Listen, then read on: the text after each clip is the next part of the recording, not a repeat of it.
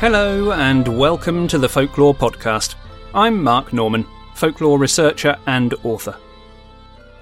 This time last year, there was much excitement about the re-release of a classic children's book from the 1970s, all about ghosts, from the Usborne World of the Unknown series. If you haven't heard it, then we have an episode in Season 4 of this podcast all about that. The book was, naturally, a huge success, and soon after release, everyone was back on social media asking when the next in the series would come out. At the time, there were no plans. Would a reprint of a book written and illustrated some 40 years ago still be relevant today? Well, the answer was a resounding yes. And so, today, on the Folklore Podcast, we return to the Usborne stable to discuss the next book to come out from this series, all about UFOs. As much of a classic as the Ghosts title, this is also a subject which we've not yet covered on the podcast, and so naturally the conversation diverts off into the field more generally. Joining me for this episode are two very special guests. David Clarke is a lecturer in journalism at Sheffield Hallam University and a past guest of the podcast. A well-known and respected folklorist too, David acted as the official spokesperson when the Ministry of Defence declassified many of their UFO documents from the National Archives. His book based on this, UFO Drawings from the National Archives, was a nominee for the Catherine Briggs Award, and his previous title, How UFOs Conquered the World, is an in-depth study of this area through the lens of folklore. And John Culshaw is an actor, comedian and TV impressionist known for his work on Dead Ringers amongst many other programmes. John is a keen astronomer and writes much on the subject of space, including regular contributions to The Sky at Night. He is also responsible for writing the foreword to All About UFOs. I'd just like to start by asking both of you, and John, you can go first, I think, with this one, why this book is particularly significant and particularly important to you. It brings back such wonderful memories. The time when it came out, 1977, I was 9 years old, deeply fascinated by UFOs and the paranormal. I caught that wonderful documentary on the BBC around about 1977, Out of This World, presented by Hugh Burnett, which had the most wonderful atmosphere to it, almost like a factual Quatermass. It was beautiful. And I watched it with a kind of deep fascination, also edged with a fearful sense, a similar feeling to watching some of John Pertwee's Doctor Who from that time. And just hearing these wonderful accounts from people who had had their own UFO sightings. The wonderful Jessie Rostenberg, there she was. It was like a big Mexican hat, and it circled, and then it was gone. And I saw it, and it happened to me. And the beautiful way that they were describing their sightings. Another one, the Winchester encounter. Joyce Bowles and friend of the family, Mr. Pratt, and there they were in a Mini Clubman, talking about an orange light. And the fellow stepped from this, walked over to my car, put his hand on the roof and looked in. Just utterly fascinating, engaging and compelling.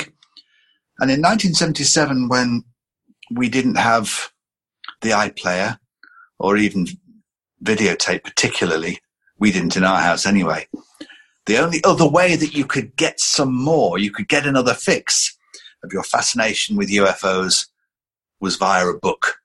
And Usborne's All About UFOs was another way to get at it.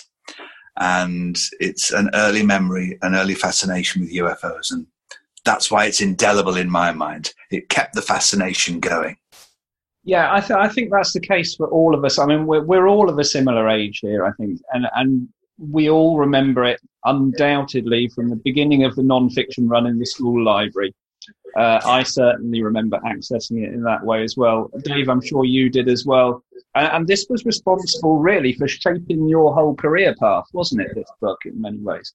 Yeah, I suppose it was. I didn't realise it at the time, but I don't know. I think me and Jonathan must have been separated at birth because I watched exactly the same programme, Out of This World, and it just blew my mind at the time. And I was watching Doctor Who as well. But I suppose all 9 and 10-year-olds were. I think I must have been slightly older. I think I was 10. And the other thing I remember that really stuck in my mind from that period was, did you used to watch John Craven's Newsround? Oh, yeah. Indeed. Yes. You remember the episode that he went to Wales and there was the school kids who'd seen the flying saucer land in the schoolyard at lunchtime, and they'd all sort of rushed up to it and seen this flashing lights and a tall silver alien with pointy ears that came out, etc., etc. I don't think it's mentioned in the book, but again, I remember seeing that, and because it was presented in that sort of factual, news reporting style. There was something inside me, which, I mean, because I became a journalist, I suppose I was interested in this sort of like being like an amateur detective, and this being presented as a riddle that needed to be solved. Were we being visited by aliens, or was it all in the imagination, which strangely enough is exactly what it says on page 2 of the book, which I've just been looking at. so yeah, I mean, and the Usborne book was just one of a whole series of books that influenced me around that time, and I had sort of a small group of friends, all aged sort of 9, 10, just on that cusp of going to comprehensive school or whatever it was back then, and we were all into the same things, and we all used to sort of gather together and go out on expeditions into the city centre to see who could buy the latest paperback. So, we had von Daniken's Chariots of the Gods, we had the Bermuda Triangle, and it was, I mean, like Jonathan says, it was like the book was the only way that you could access that kind of arcane knowledge. So I sort of like put those childish things away for a time when I was went to university and got a job on that, and then I was reintroduced to the subject when I was a journalist, and it's been like a weird sort of sort of a circular sort of thing. I'm now being reintroduced to it all again some 40 years later. Yeah, that's the lovely thing, I think, the way that the facts still stand up. The way it was written, it wasn't written in a patronising way, it wasn't written in a childish way. It's rooted in good, strong scientific plausibility, exploring how things might work based on the science that we know. So that believable sense really kept you with it, and it still stands up now. Yes, it really does. And I'm going to come back in a minute, I think, to that whole plausibility element as well. But just to start at the beginning of the book, and also the beginning of where UFOs become more mainstream, I guess. June the 24th, 1947, Kenneth Arnold's sighting of saucer-shaped objects is really where it all begins. And it's the starting point in the Usborne book as well. What is a UFO? Mm. Prior to 1947, how did we think of UFOs, if indeed we did in the same way? Well, I think the thing about 1947 is it provided almost like a tag for the subject, in that you got this catchy phrase, flying saucers, and what people have been seeing odd things in the sky for centuries. I mean, there's the whole section on ancient astronauts, and then there were people seeing mystery zeppelins, wasn't there, around the turn of the previous century. And Charles Fort's books, which I was massively into around the same time, are full of sightings during the Victorian era. But because things like Fiery Crescent and Phantom Zeppelin don't have quite the same sort of ring about them that flying saucers do. And the interesting thing is that the key thing about Kenneth Arnold was he didn't actually see flying saucers. This is what interests me from a journalistic perspective. What he actually said, he saw bat-wing-shaped objects, a bit like the B-2 bomber that we're all familiar with. But it was when he landed, after seeing this weird sort of echelon formation of 9 objects, and he described them to the newsmen who were waiting for him at the airport, because he'd radioed this ahead. And they said, "Can you describe how they moved, Kenneth?" Because he couldn't quite describe the shape of them. And he said, "Oh, like if you took a saucer and you skipped it across a pond like that." And some enterprising sub-editor somewhere came up with the phrase "flying saucers." And then, of course, people around the world started seeing flying saucer-shaped objects, but they were also seeing torpedo-shaped objects, circular objects. I mean, I think there's a 2-page spread in the book, isn't there, showing all the different shapes. But, interestingly, I just find it fascinating that although Kenneth Arnold didn't see flying saucers, and then for years afterwards he was saying they weren't saucer-shaped, people then went on seeing flying saucers. So, in terms of like plausibility, if you think about this, either the aliens changed the shape of their flying machines in order to sort of be consistent with an error made by a journalist, or else there's something odd going on there, isn't there? Don't you think? I think I remember that fellow who coined the phrase "flying saucer." He was featured on Arthur C. Clarke's Mysterious World, I believe. He spoke about it on there, didn't he? Yeah, they took him back up in the aeroplane. Yes. Flew him over where he'd seen it. Yes. And so interesting to pick out 1947, just to go back to Out of This World again. That fascinating interview with Gordon Crichton. Oh, yes. What a fellow, Gordon Crichton. Yeah. And he was saying, he's someone I always like to copy and impersonate, certainly since the end of the last war, with the first release of nuclear energy, which I'm sure is connected with it.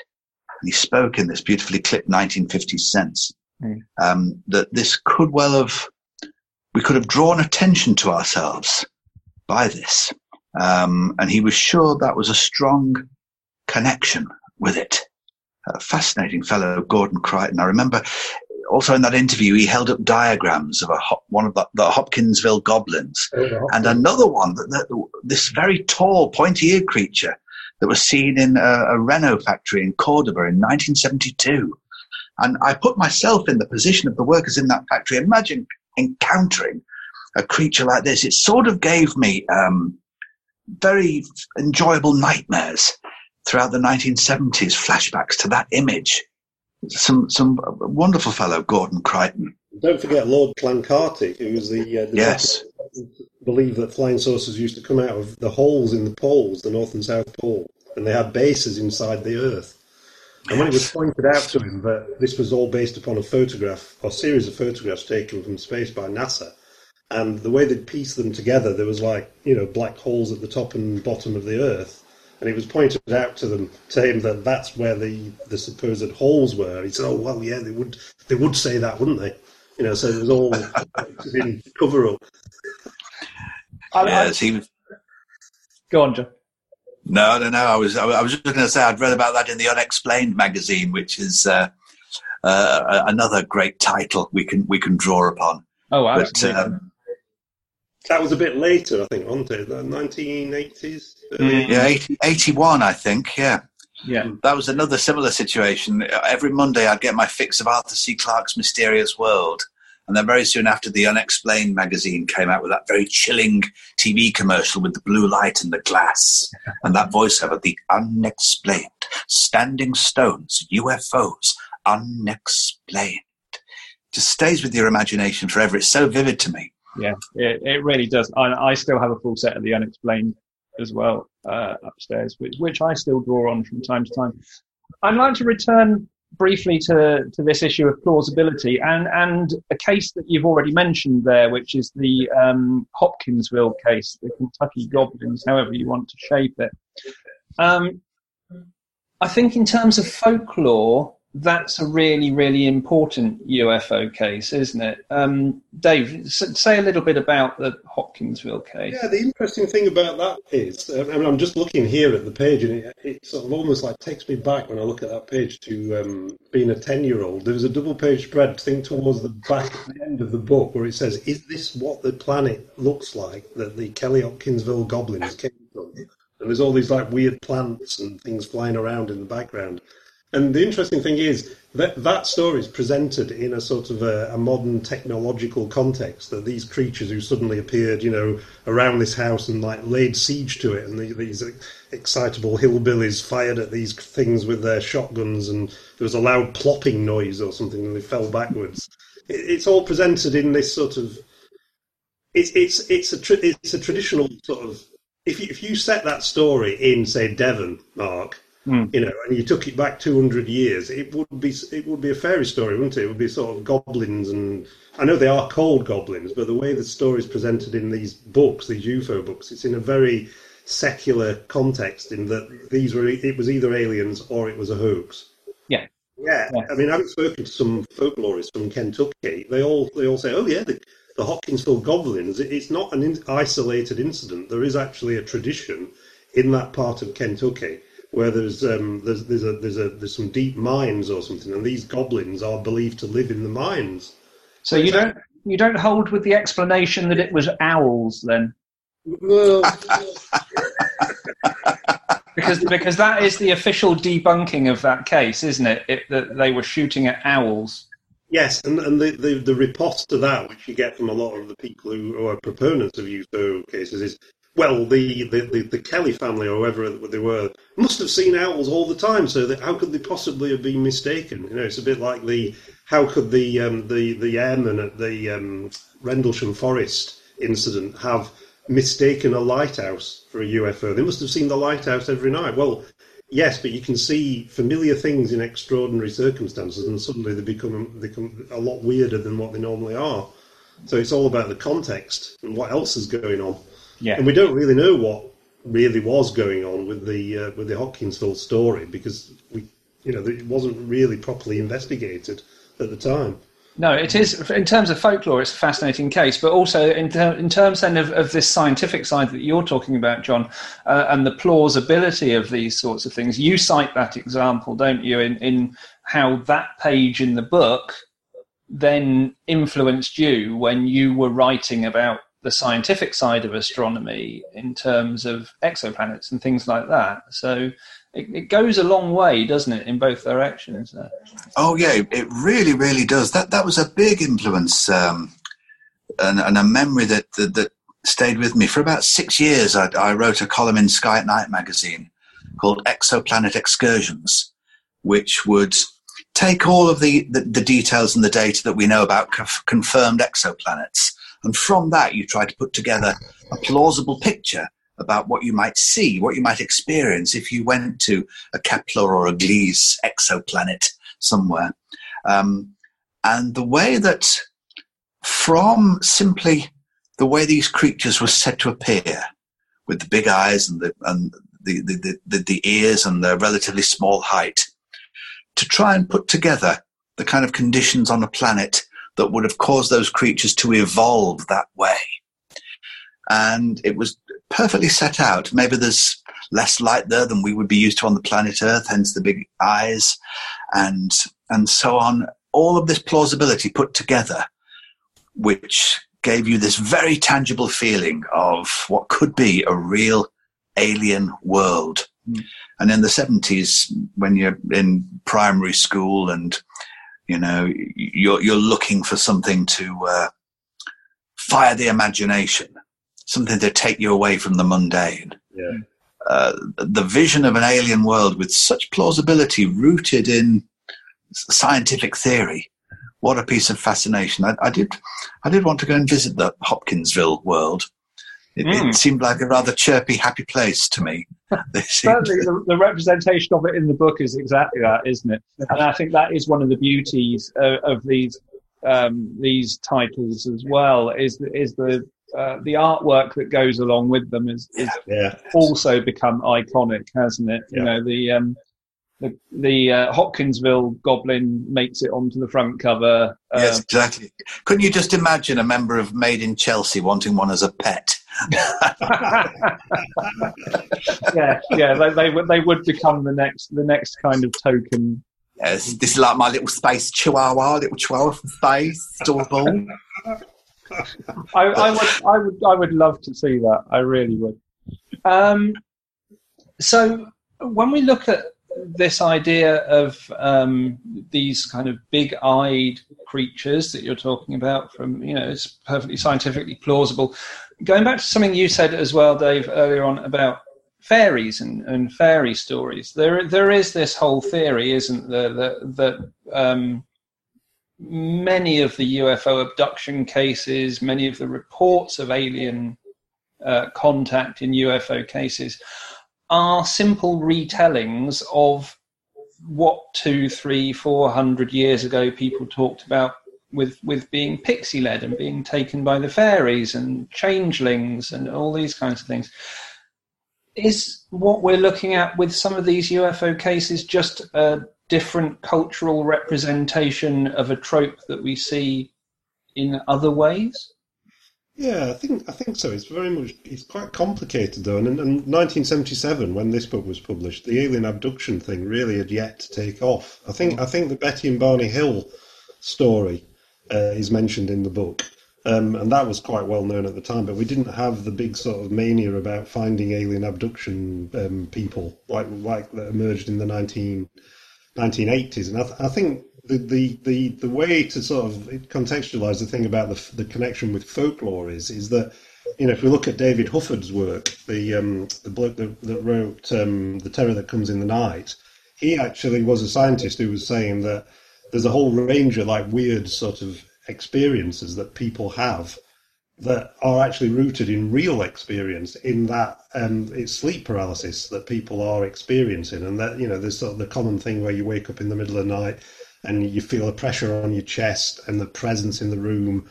And this is something that he found in Newfoundland where he was doing his field work, and he sort of looked in other cultures all around the world and found that just about everyone had got versions of this, what is a real physiological experience, and everybody who reported it in the context of their supernatural traditions and folklore. You know, so some people reported it as like some kind of hungry ghost or nightmare, and you got it appearing also in the UFO literature, where you've got aliens and creatures with big eyes appearing in people's bedrooms at night, and you can see how someone who has a weird experience of that kind, where would they turn to find an explanation or to understand it? The obvious place in the current the last 20, 30 years, you'd go straight online, or you'd see some program on TV like we've been talking about. These are aliens that are coming and taking you at night. So you can see there's a quite clear progression in the way that someone has a real experience and then tries to find some context to explain it. And the obvious place to go is like the modern storytellers, the modern folklorists, who are the ufologists, who had, you know, they've got their own websites and discussion groups, etc., etc. In Victorian times, it would have been Krampus or the boogeyman who was coming for you. You know? Yeah, absolutely. Yeah, we do make those references.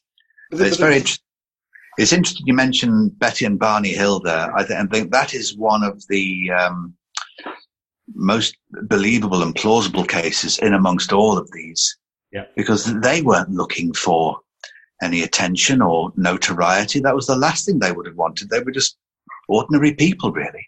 And for that to happen to them, and of course under hypnosis, Betty recalling the positioning of all of the stars, she didn't have any astronomical knowledge, but yet this tale that she was under hypnosis recalling real astronomical configurations, and the lines that she'd been told by these creatures, supposedly some lines between stars and planets were trade routes, others were simply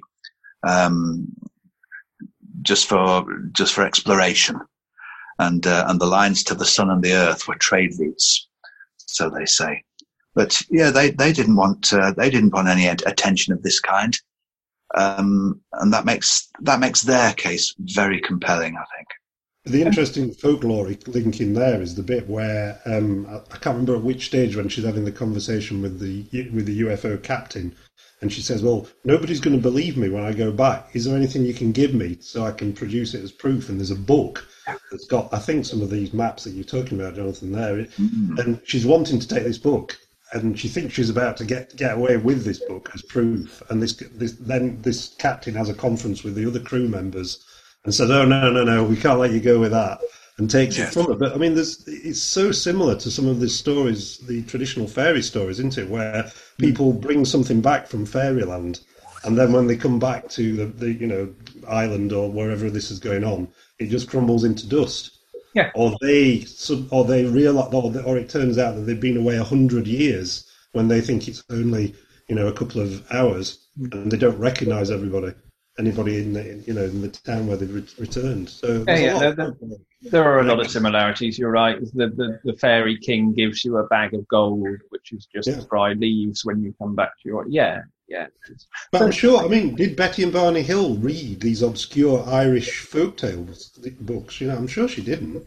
Where did she get that information from? That's exactly what I was going to ask. So how should we be reading these sorts of cases? It's very easy, isn't it, to pour derision on a lot of these cases and to just say, it's a blatant hoax, or people are looking for some kind of recognition or whatever. But you're absolutely right, John. They weren't looking for any of that. There was no reason for a blatant hoax in that way. They didn't want that recognition. So how should we be reading those sorts of cases? I suppose there's a trend in human interpretation and perception. It follows certain rhythms which follow the sense of a fairy story, but that could be just simply uniform human perception trying to deal with something quite extraordinary. I said that as Patrick Moore. I'm not sure why. I was really hoping that Patrick Moore would put an appearance in. Yeah. Well, I think so. It's inevitable, isn't it, with a subject like this? He would always say, a great deal of this is probably bunk, perhaps even 97% of it, absolute bunk. It is the remaining 3%, and Arthur C. Clarke would agree with me, that keeps this subject very, very extraordinary, and why it should command our attention. Patrick Moore, of course, added to the bunk himself by writing a fake flying saucer book called Flying Saucer from Mars. And when I went to interview him, 2006, I think it was, I presented him with a copy of it and said, "Would you sign that, Patrick?" He wasn't very happy. I was going to say, did he sign it? He wouldn't sign it. No, I wrote that when I was just feeling in a certain mood one day. There we are, we're confession. There are some classic cases, though, aren't there, in this book? The big and notorious cases. I open it randomly on a page, and I've got the Flying Cross, which is one from down here in Devon, and up against the Washington invasion, and you can't get a much bigger case than that. And so, have either of you got any particular favourites from these kinds of cases that you think are worthy of still being in a book like this? Isn't it? Well, in terms of proof and things that remain completely unexplained, the one that really sticks in my mind is the Socorro one. The police officer that saw the big shaped thing with the Lonnie Zamora. That's the one. Yeah, Lonnie Zamora. Yeah.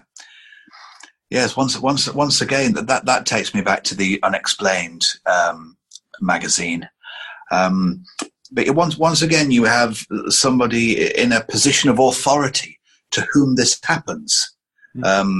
As that's why I think it's always worth listening to pilots, jet pilots in the military as well, who speak about this with a scientific sense of plausibility. And Lonnie Zamora was certainly in that category, wasn't he? Oh, yeah. Yeah. And the other case that's in there, which I later went on and got very involved in, reinvestigating it, and I was amazed to find it. That's where I must have originally seen it. Is the one from RAF Lakenheath in the 1950s, which is quite a complicated case to sort of put in effectively a children's book. But this is the one where various radar stations in Norfolk were seeing all these weird things buzzing around on radar, and they scrambled jets to intercept them and all kinds. And then when I was a journalist, I was working on this story. I think it was for a BBC programme. I actually ended up tracking down the pilots who had never spoken before. This was in the late 1990s, and who'd were actually in those RAF jets that were scrambled to go and investigate this thing. And I remember interviewing this guy about how he'd tried to sort of approach this thing, and he got the guy on the radar saying, "It's behind you, it's behind you," and he kept sort of the panic was rising inside this jet. And this is right at the height of the Cold War, when they thought the Third World War was going to break out at any moment. So, obviously these things were taken very, very seriously at the time, which is why there was all the secrecy about them. So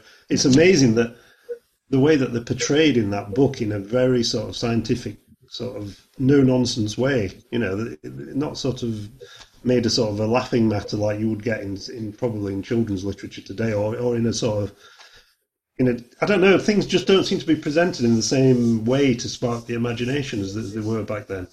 No, I think you're right. Yes, all of the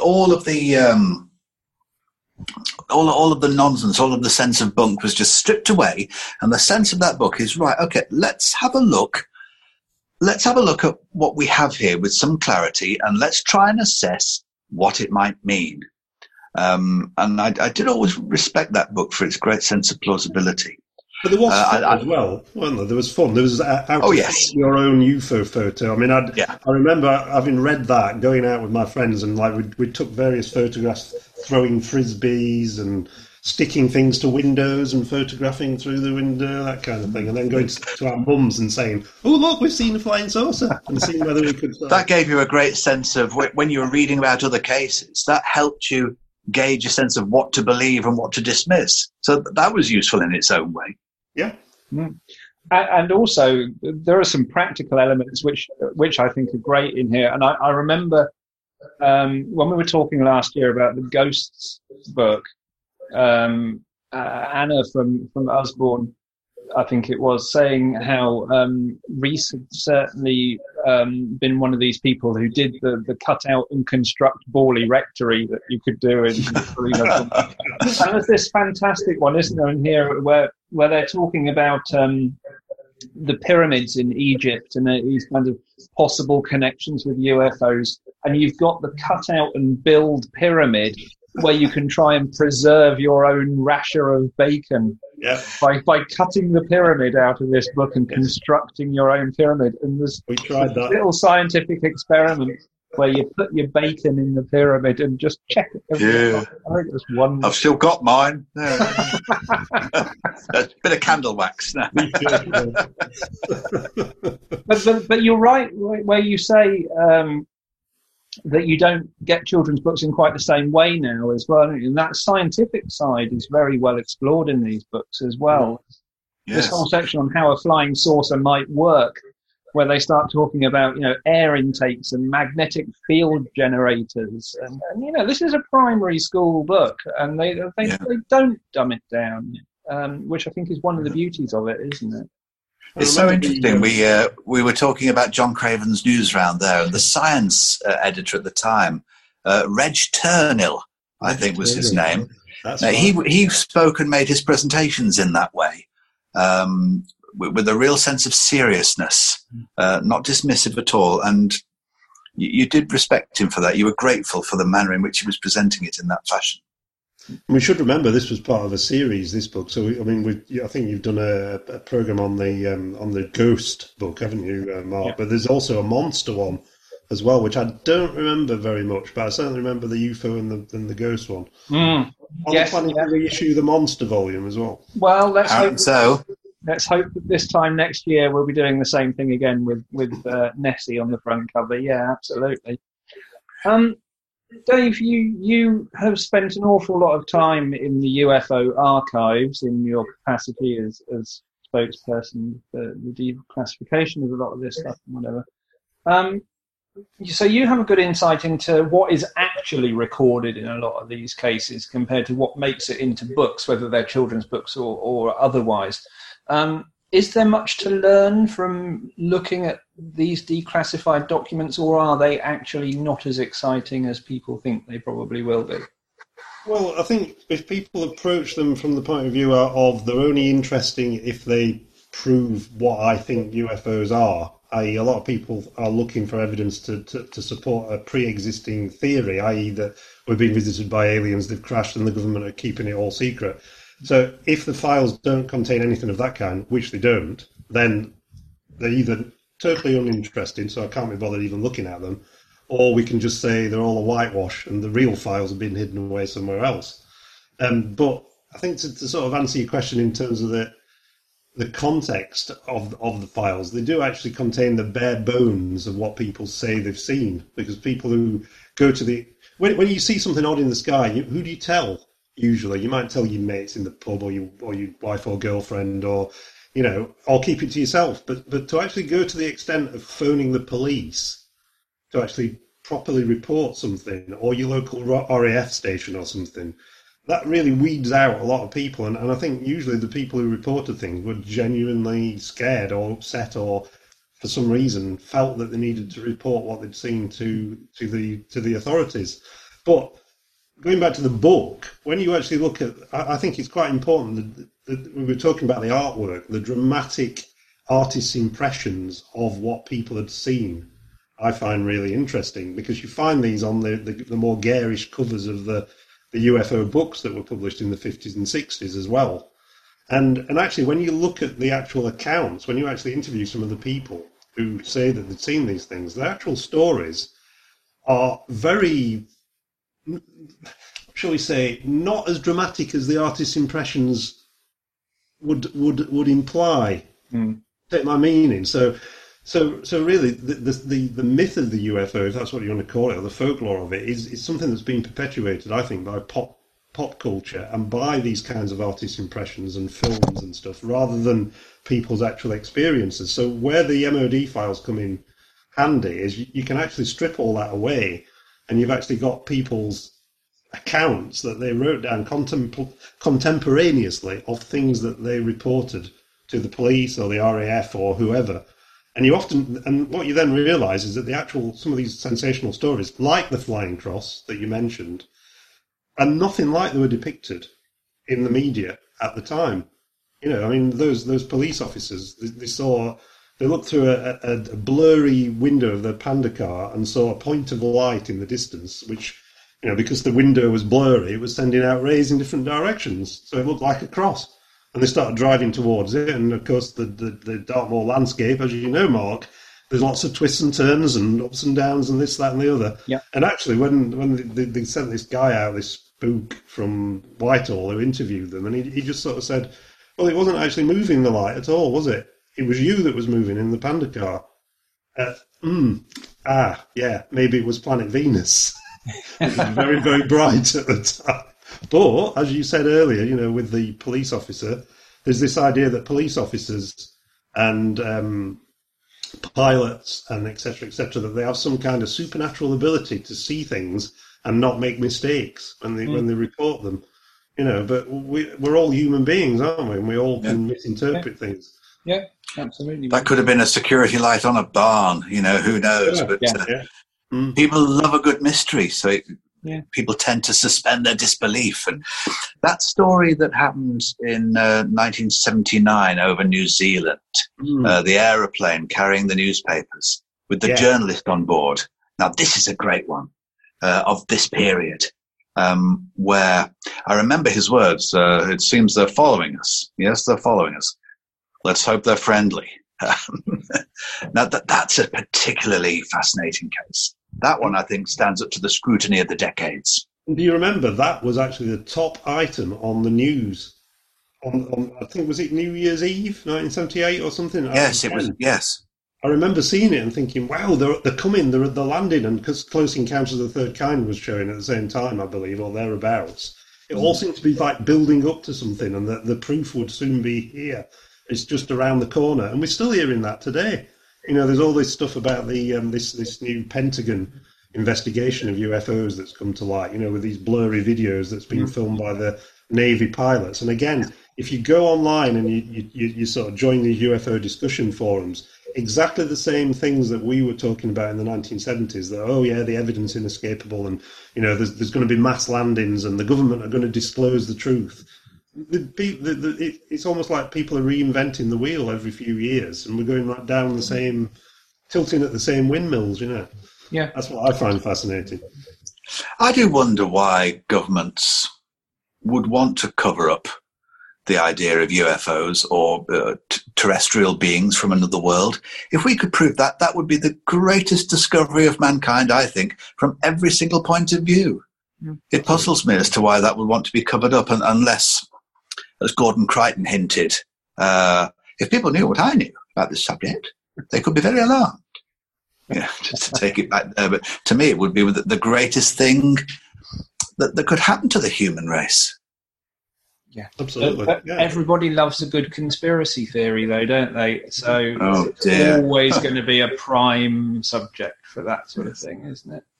I have a theory that any alien race are probably at the human race's stage of existence.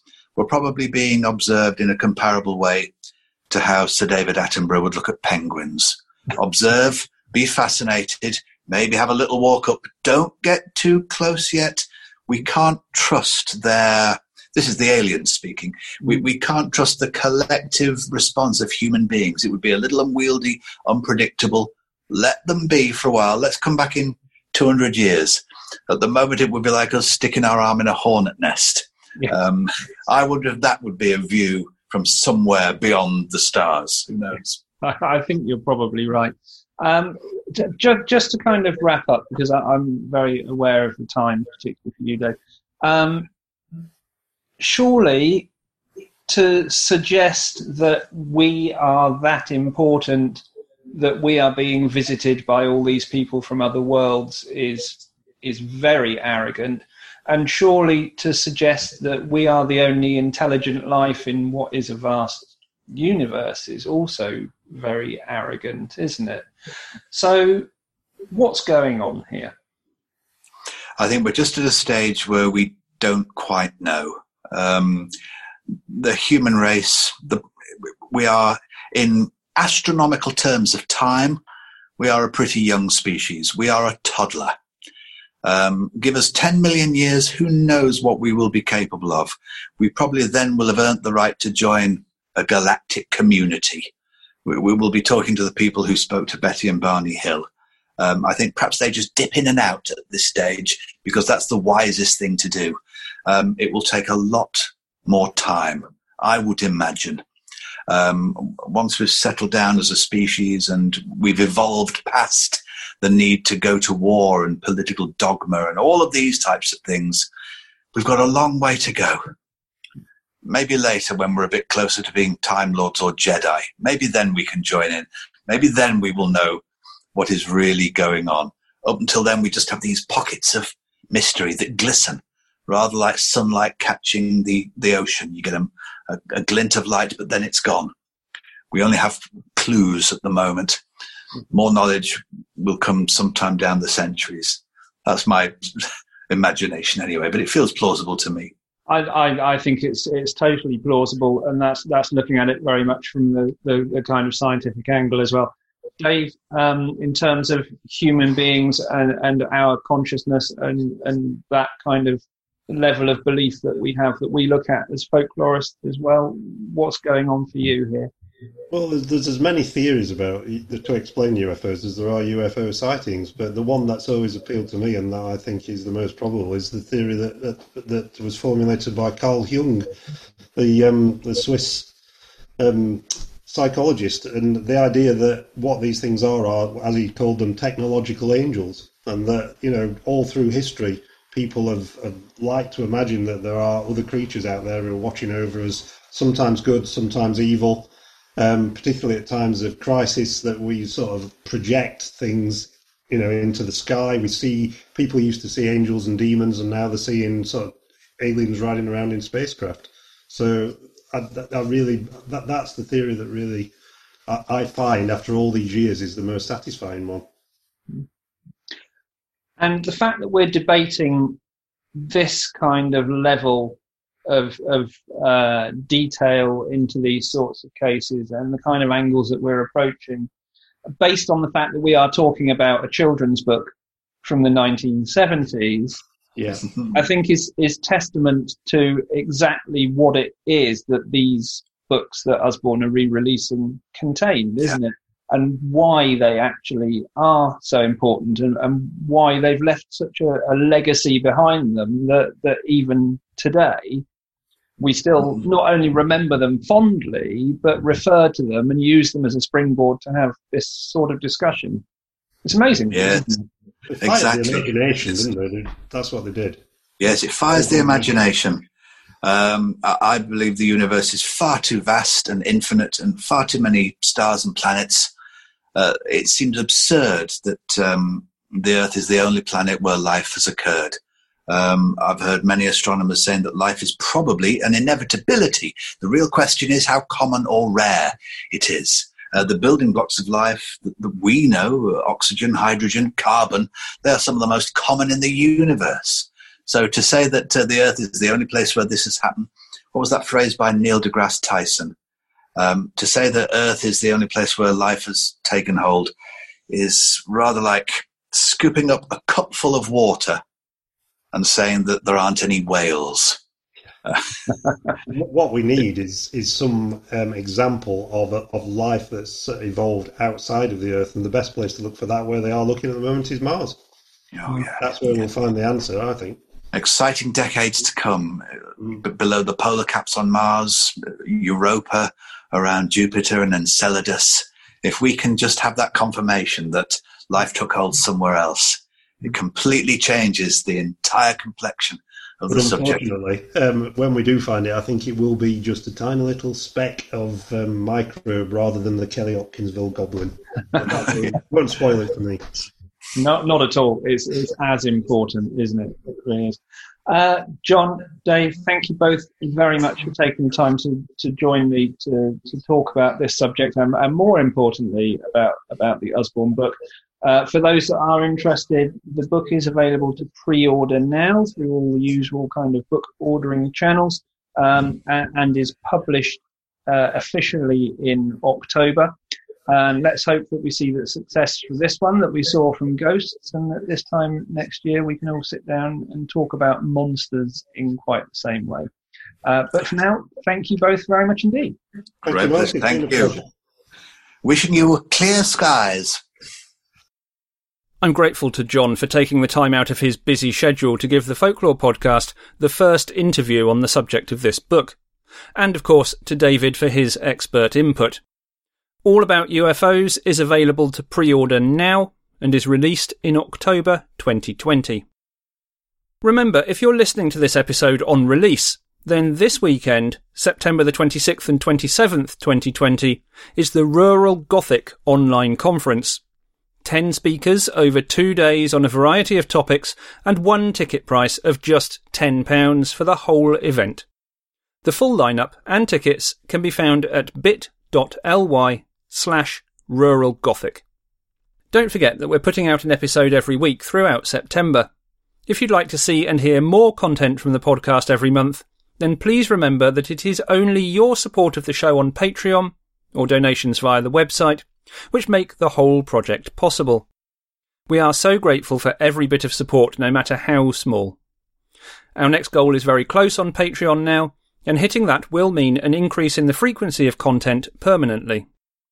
Head over to www.patreon.com/thefolklorepodcast to help us. Don't forget, you'll also get bonus content, discounts from lectures and the Folklore shop, and much more. If you can't help this way, or through a donation on the website, then do please give us a good review on your podcast app of choice, or even just share our episodes on social media. Every interaction is greatly appreciated. Thank you. Next week, I'll be talking to Carnegie shortlisted author Zana Freylon about Australian folklore and the ways that she uses it in her writing, particularly her new title, The Lost Soul Atlas. In the meantime, here to sing us out this week is Polly Preacher, with the appropriately named Beam Me Up. Thanks for listening. See you next time. That man's heart, it is darker than mine. I saw the evidence of it last night. You'd better believe that I ran for my life. I climbed out the window and I ran across the fields where nobody goes.